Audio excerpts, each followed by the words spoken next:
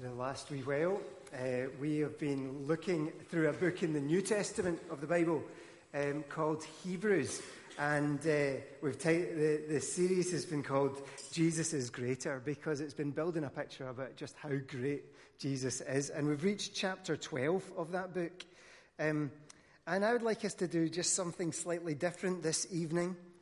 I've got a wee talk that I've prepared, but it's primarily for the 4 girls who have been baptized, right? So I'm just seeing where have you. The other 2 are upstairs. We've got two still to come down. That's okay.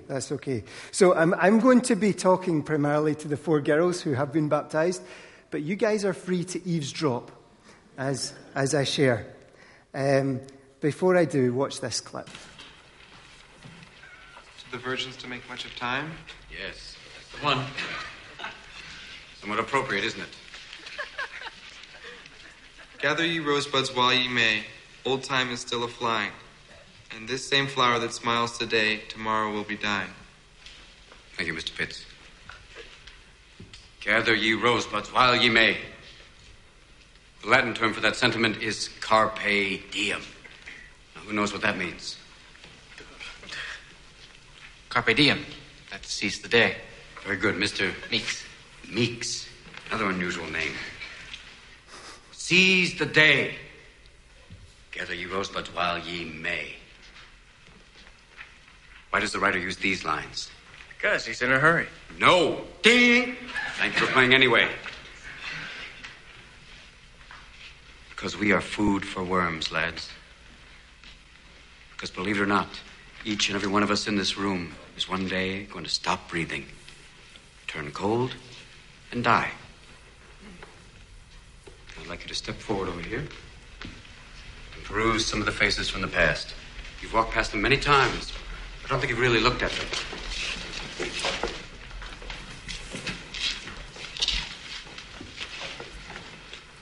They're not that different from you, are they? Same haircuts, full of hormones, just like you. Invincible, just like you feel. The world is their oyster. They believe they're destined for great things, just like many of you. Their eyes are full of hope, just like you. Did they wait until it was too late to make from their lives even one iota of what they were capable?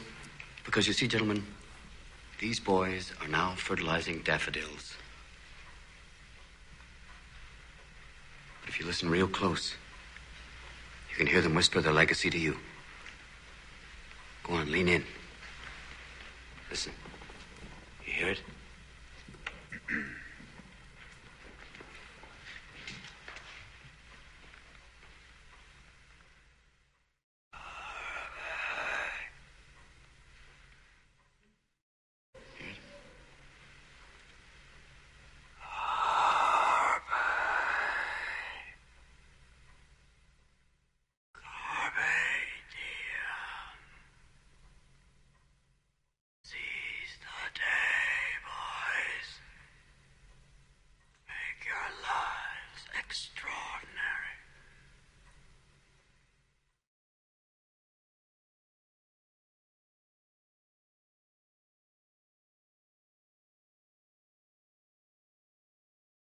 Robin Williams at his finest in that movie, Dead Poets Society. And I love that seize the day.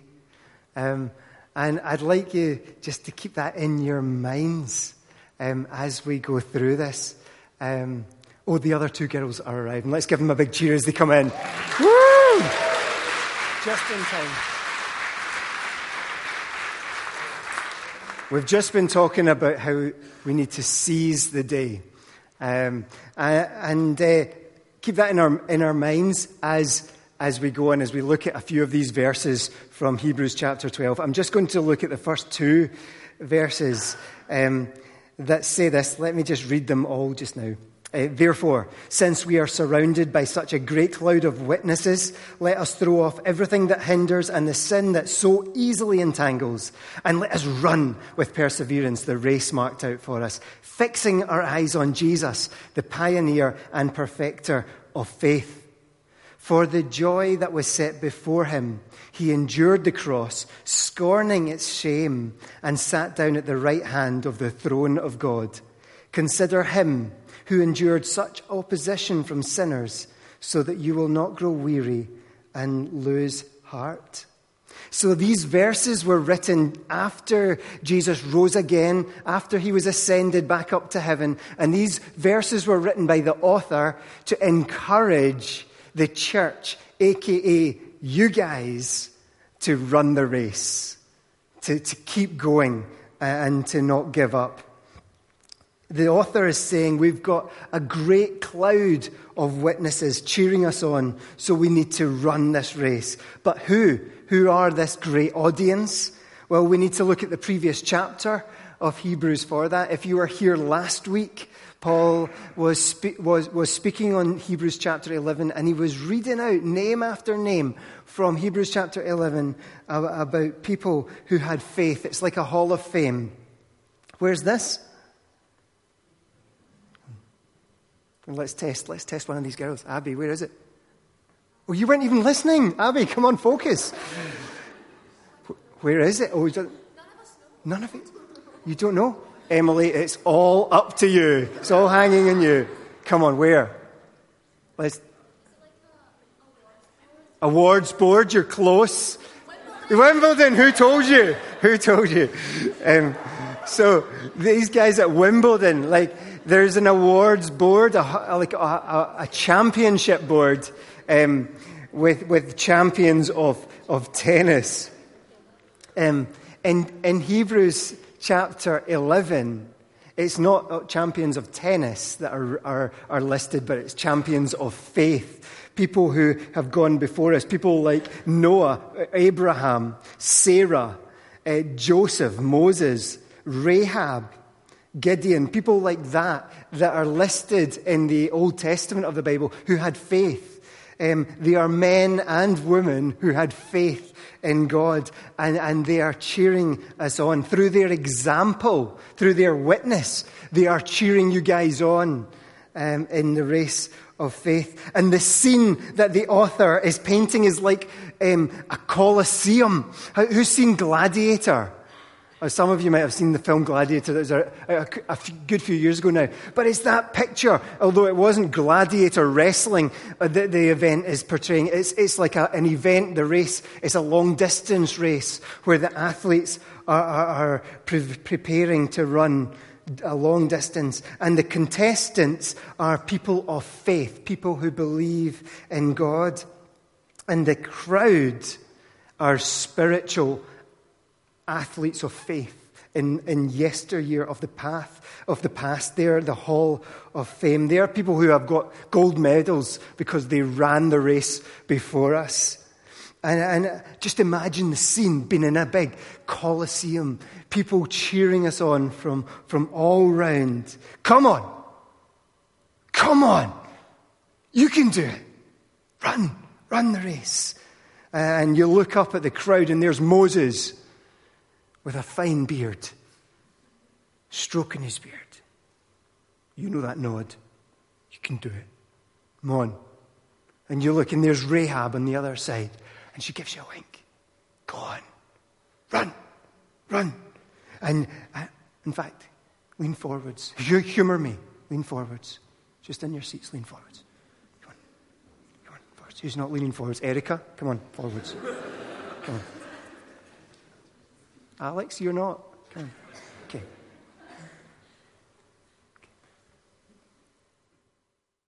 Can you hear them? Run. Carpe diem. Sorry, I just wanted to copy that moment. Sorry. But they're cheering us on. They're saying, come on. And your hearts are beating. Well, it's not even working on this mic. You can feel it, your heart beating. You know, the nerves. You want to do well. But how do we do well? Well, girls, 4 points. 4 things I want you to remember, and I'm going to test you afterwards. Abby, are you focusing? Here we go. Right, 4 things. First thing, throw off. Throw off. That's your first point. Let us throw off everything that hinders and the sin that so easily entangles. So that's the first thing we need to do, is throw off. Like an athlete before a race takes off his tracksuit and throws it down, just with the running gear on, before they run the race. Gets rid of any excess clothing or any excess jewellery that's going to get in the way. And the author talks about sin that so easily entangles. Abby, you asked for a botany lesson. So I thought I'd throw this in here. Do you know what plant this is? Does it? Any of you girls know? Anyone know what plant it is? Any botanist? It's not a Venus flytrap. Oh, come on. Oh, yes. It's the sundew. Give that man a cheer. Yes. It's the sundew. Now, the sundew is, you get this all over the world, but particularly, this one is from Scotland. And you see the fly there. The fly is enticed by its sweet, the sweet nectar on the sundew plant. And it flies in, and it lands, and it starts to enjoy the sweet nectar. And this is like, this tastes good. This tastes good. Sundews are good. But before long, it's like, oh, it's sticky sundew, naughty sundew. As it sort of moves more, as it starts to wriggle, it finds that more and more of these kind of antennae or whatever they are. Sorry, this is not a botany lesson. But they kind of wrap themselves round the fly and the more the fly wriggles, the more it finds itself, more of these tentacles are wrapped around the fly. But the fly all the time is still drinking in this nectar. Sundews are still good. They're still good. It's not as bad as I think. It's not as bad until it's completely trapped, completely pinned down, and it can't escape, and the leaf itself eventually folds around the fly. This is a sad story. And it's sucked dry until it opens up again and the wind blows the carcass away. Can we hand out some tissues over here, please? But you see the parallels with sin. The Bible calls sin, it's like a rebellion against God. It's anything, it's actually a heart condition. It's this kind of, God wants us to live one way, but we want to live the other way. That's sin. It's like doing our own thing. It works its way out into action. And it entangles us. It entraps us. What entangles you easily? Girls, I'm not going to ask you to share publicly. What entangles you easily? What do you find that's enticing and initially might seem enjoyable, but you find it's a trap? Could be envy, looking down, looking at other people, wishing you had what they had. It might be pride. It might be looking down on other people. It might be covetousness. It might be criticism. It might be laziness. It might be hate. I can keep going with a list of sins. It might be lust. It might be porn. It might be gossip. It might be comparison. Whatever the sin is, the author says it needs to be thrown off. We need to let it go. Cue for a song. No, don't. Don't even go there. It must be thrown off. It must be left behind. Let us throw off everything that hinders. It's not just sin, the author is saying. Yeah, we need to throw off sin, but it's everything that hinders. It's not necessarily sinful. It could be something that is otherwise good, but it can weigh you down. It could be a friendship. That a friendship might not be good for you. It might be a place that you go. It might be a habit, a pleasure, an entertainment. It might be Netflix that is a trap for you. And it drags you down. But you need to strip it away. You need to let it go. It might seem completely harmless. But the author's saying, look, you need to, if it's stopping you run the race, throw it off. And it's quite an aggressive, look, throw it. Come on. But yes, Ailey. Stand up and do that so everyone can... No. But Ailey just did that. Yes. That's it, Eli. Throw it off. Whatever causes you to stumble, let go of it. What is your mind weighed down by? Comparison, body image, pressure to succeed, worry, anxiety, relationships. The image here, it's black and white. If we are to finish this race well, we need to strip off everything that entangles, everything that is hindering our race. Because there's a cloud of witnesses saying, come on, throw it off, run the race. And we can't run well without doing this. We need to get rid of everything. Because all it takes is one sin, one drop of nectar, and we can find ourselves trapped if we entertain that. We need to throw it off. The next thing, Abby, run. Okay? Here we go. And let us run with perseverance the race marked out for us. We all have a specific course. Your race is different than my race. Some races, as we look at the races of faith or journeys of faith, they look like they're just straight. Other people's, it's bumpy. Other people's, it's windy roads they take. Your stories, although similar, are all different, as we heard earlier. And we don't know what's ahead, but God says we need to run the race. You can't, Eli, you can't finish my race. And Emily, I can't finish your race. You need to run your own race. No one can run it for you. Imagine me trying to rewind in time and doing your race. It just wouldn't work. I've got a race to run, and you guys have got a race to run.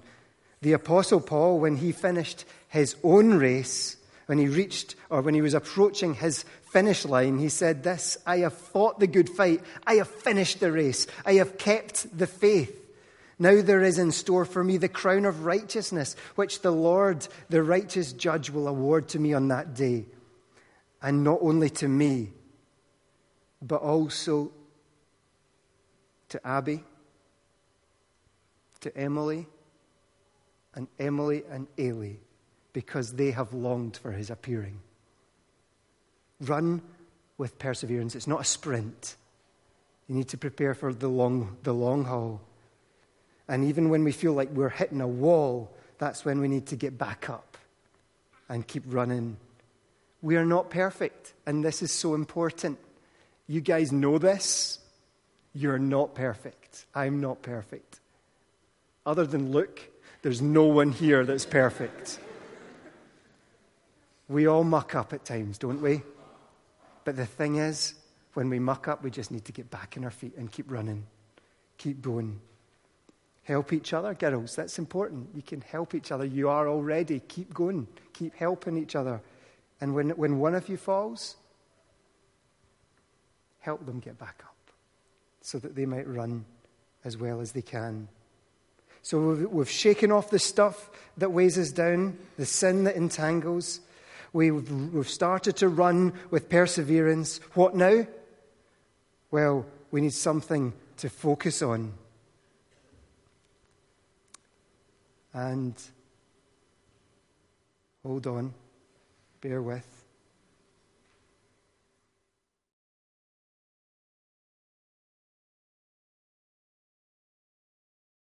We're there. We need to fix our eyes. Fixing our eyes on Jesus, the pioneer and perfecter of faith. He is the goal. Jesus is the finish line. We want to finish well. Do you know this Jesus, the Son of God, he ran the race before us. He is the author. He is the perfecter. He is the pioneer of the faith. In fact, he is the event manager. He prepared it for you. And he doesn't just launch us off in faith, but he runs with us. And he'll help us to finish. He'll bring us across that finishing line. And he's perfecting you guys as you go. When he lived on earth, he demonstrated what it was to live a perfect life of faith. And he controls the starting gun. And he'll be there with the flag at the end to say, well done, my good and faithful servant. So lift your eyes off distractions. Lift your eyes off sin. Fix them on Jesus. because he's the perfecter. It's like me in Sainsbury's. I've got a window of opportunity in Sainsbury's, and it's the window of opportunity. I wasn't intending to share this, but it is the moment after the school kids have gone away. So you've got lunchtime hour is like from 12:30, and if you get your timing right, you can get reduced chicken from the chicken counter, because the kids, the school pupils don't eat everything. Sometimes they do, but sometimes they don't. And there's this window, and I know I'm like the guys in the office. They're like, "It's your window of opportunity, Mark." And I'm like, "I know. You need to go stop distracting me." And I go out. I go ahead into Sainsbury's, and it's about 1:30, and I fix my eyes on the chicken counter. And there's often people walking slowly. I do not let them distract me. I walk straight past. There are toddlers lying in the middle of the aisle. I step over them because my eyes are fixed on the reduced chicken wings. And if anyone's in my way, I just push them out of the way. I don't. We need to fix our eyes on Jesus. You need to fix your eyes on Jesus. Don't be distracted by the things around you. Don't be distracted. Fix your eyes on him. And it continues. For the joy that was set before him, he endured the cross, scorning its shame, and sat down at the right hand of the throne of God. You know, this is the amazing news, isn't it? The unbelievable news that Jesus endured the cross. He died for us. Let's just let that sink in to our souls, that he faced humiliation. He faced a criminal's death. He was stripped. He was whipped. He was beaten. He endured the immense pain of the cross, the worst death possible. Imagine the physical and spiritual pain. It would have been overwhelming. Oh, the shame of dying a criminal's death. Oh, the humiliation. But he scorned the shame. He said, "Bring it on," as they stretched out his hands and nailed his hands and feet onto a wooden cross. Why did he do it? Why did Jesus, the Son of God, the one who could have called down legions of angels from heaven, why did he allow humanity to stretch out his hands and his feet? Why did he allow it? Why did he hold his hands and feet there while the nails were being banged in through them? He just took it. And as he was lifted up for all to see, people looking on saying, he can't be the Son of God if he's dying a criminal's death. He can't be the Savior of the world.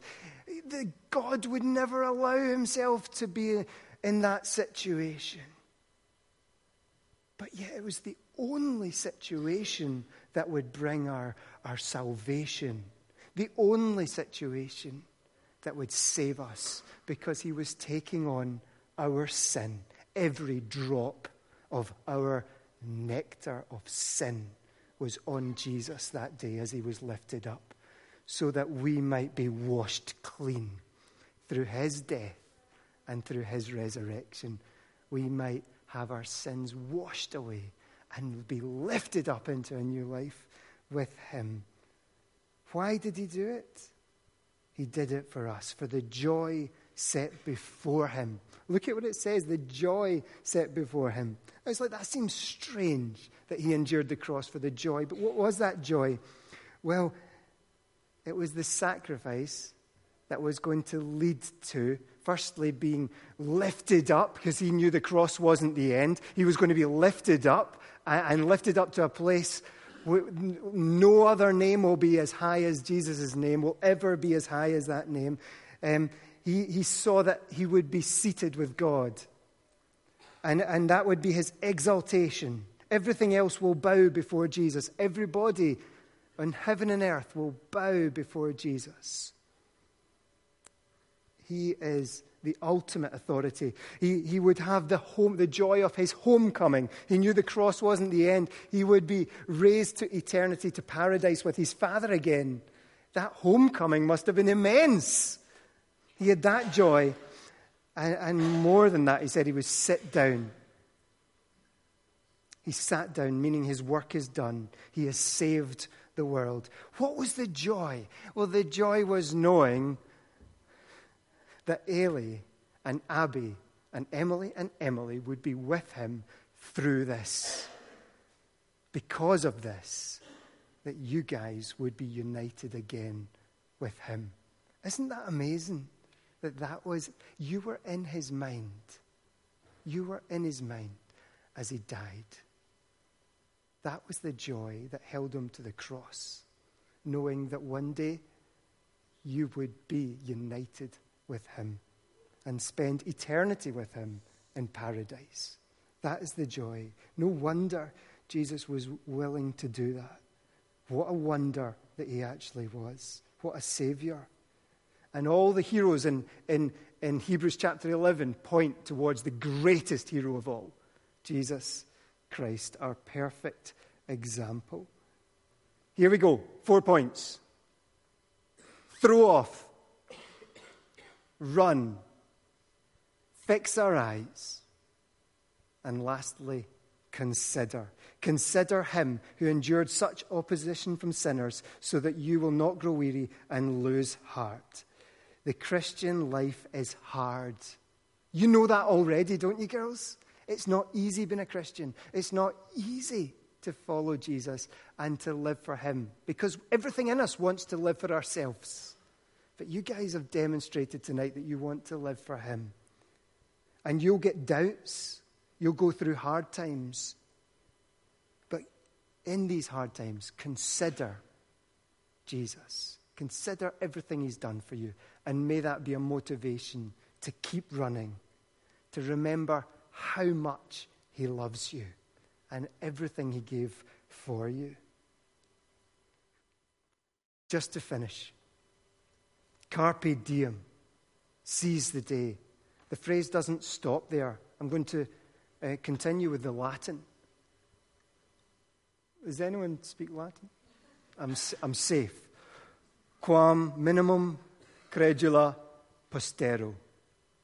Seize the day, trusting as little as possible in tomorrow. We agree with the first part as Christians, seize the day, make the most of today. But the second half, we actually have hope for tomorrow. We have ultimate hope that God will carry us through this life and bring us safely into the next life. We don't need to worry about tomorrow. We make the most of today. But tomorrow we know that there's more to life than just dying and pushing up daffodils. We know we've got a Father in heaven, a Savior in heaven waiting for us. So consider him.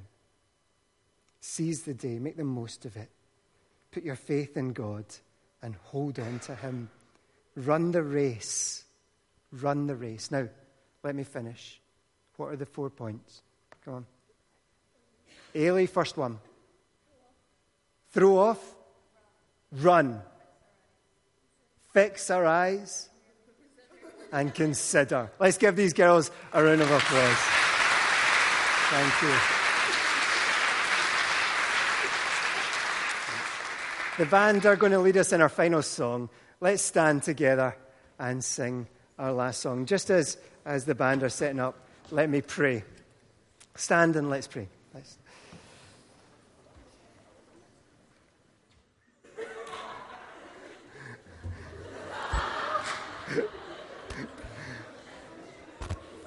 Just as Sandy almost fell in the baptismal tank. Let's pray. Father in heaven, thank you that you love us. Thank you that you died for us in your Son Jesus, that you took on yourself the punishment that we deserve for our sin. And thank you that Jesus didn't stay dead, but but he rose from the grave, and in doing so, he conquered sin and death, so that we can throw off sin and death, and we can fix our eyes on you, and we can run the race that you've called us to, and we can consider Jesus, who is our perfect example and our Savior and our Lord. And we want to worship you, and we thank you. And again, we thank you for the 4 girls who have demonstrated their faith in you tonight. Fill them anew with your Spirit, and use them and strengthen them and help them to run the race that you have called them to. Amen. Amen. Let's sing our last song together. Thank you.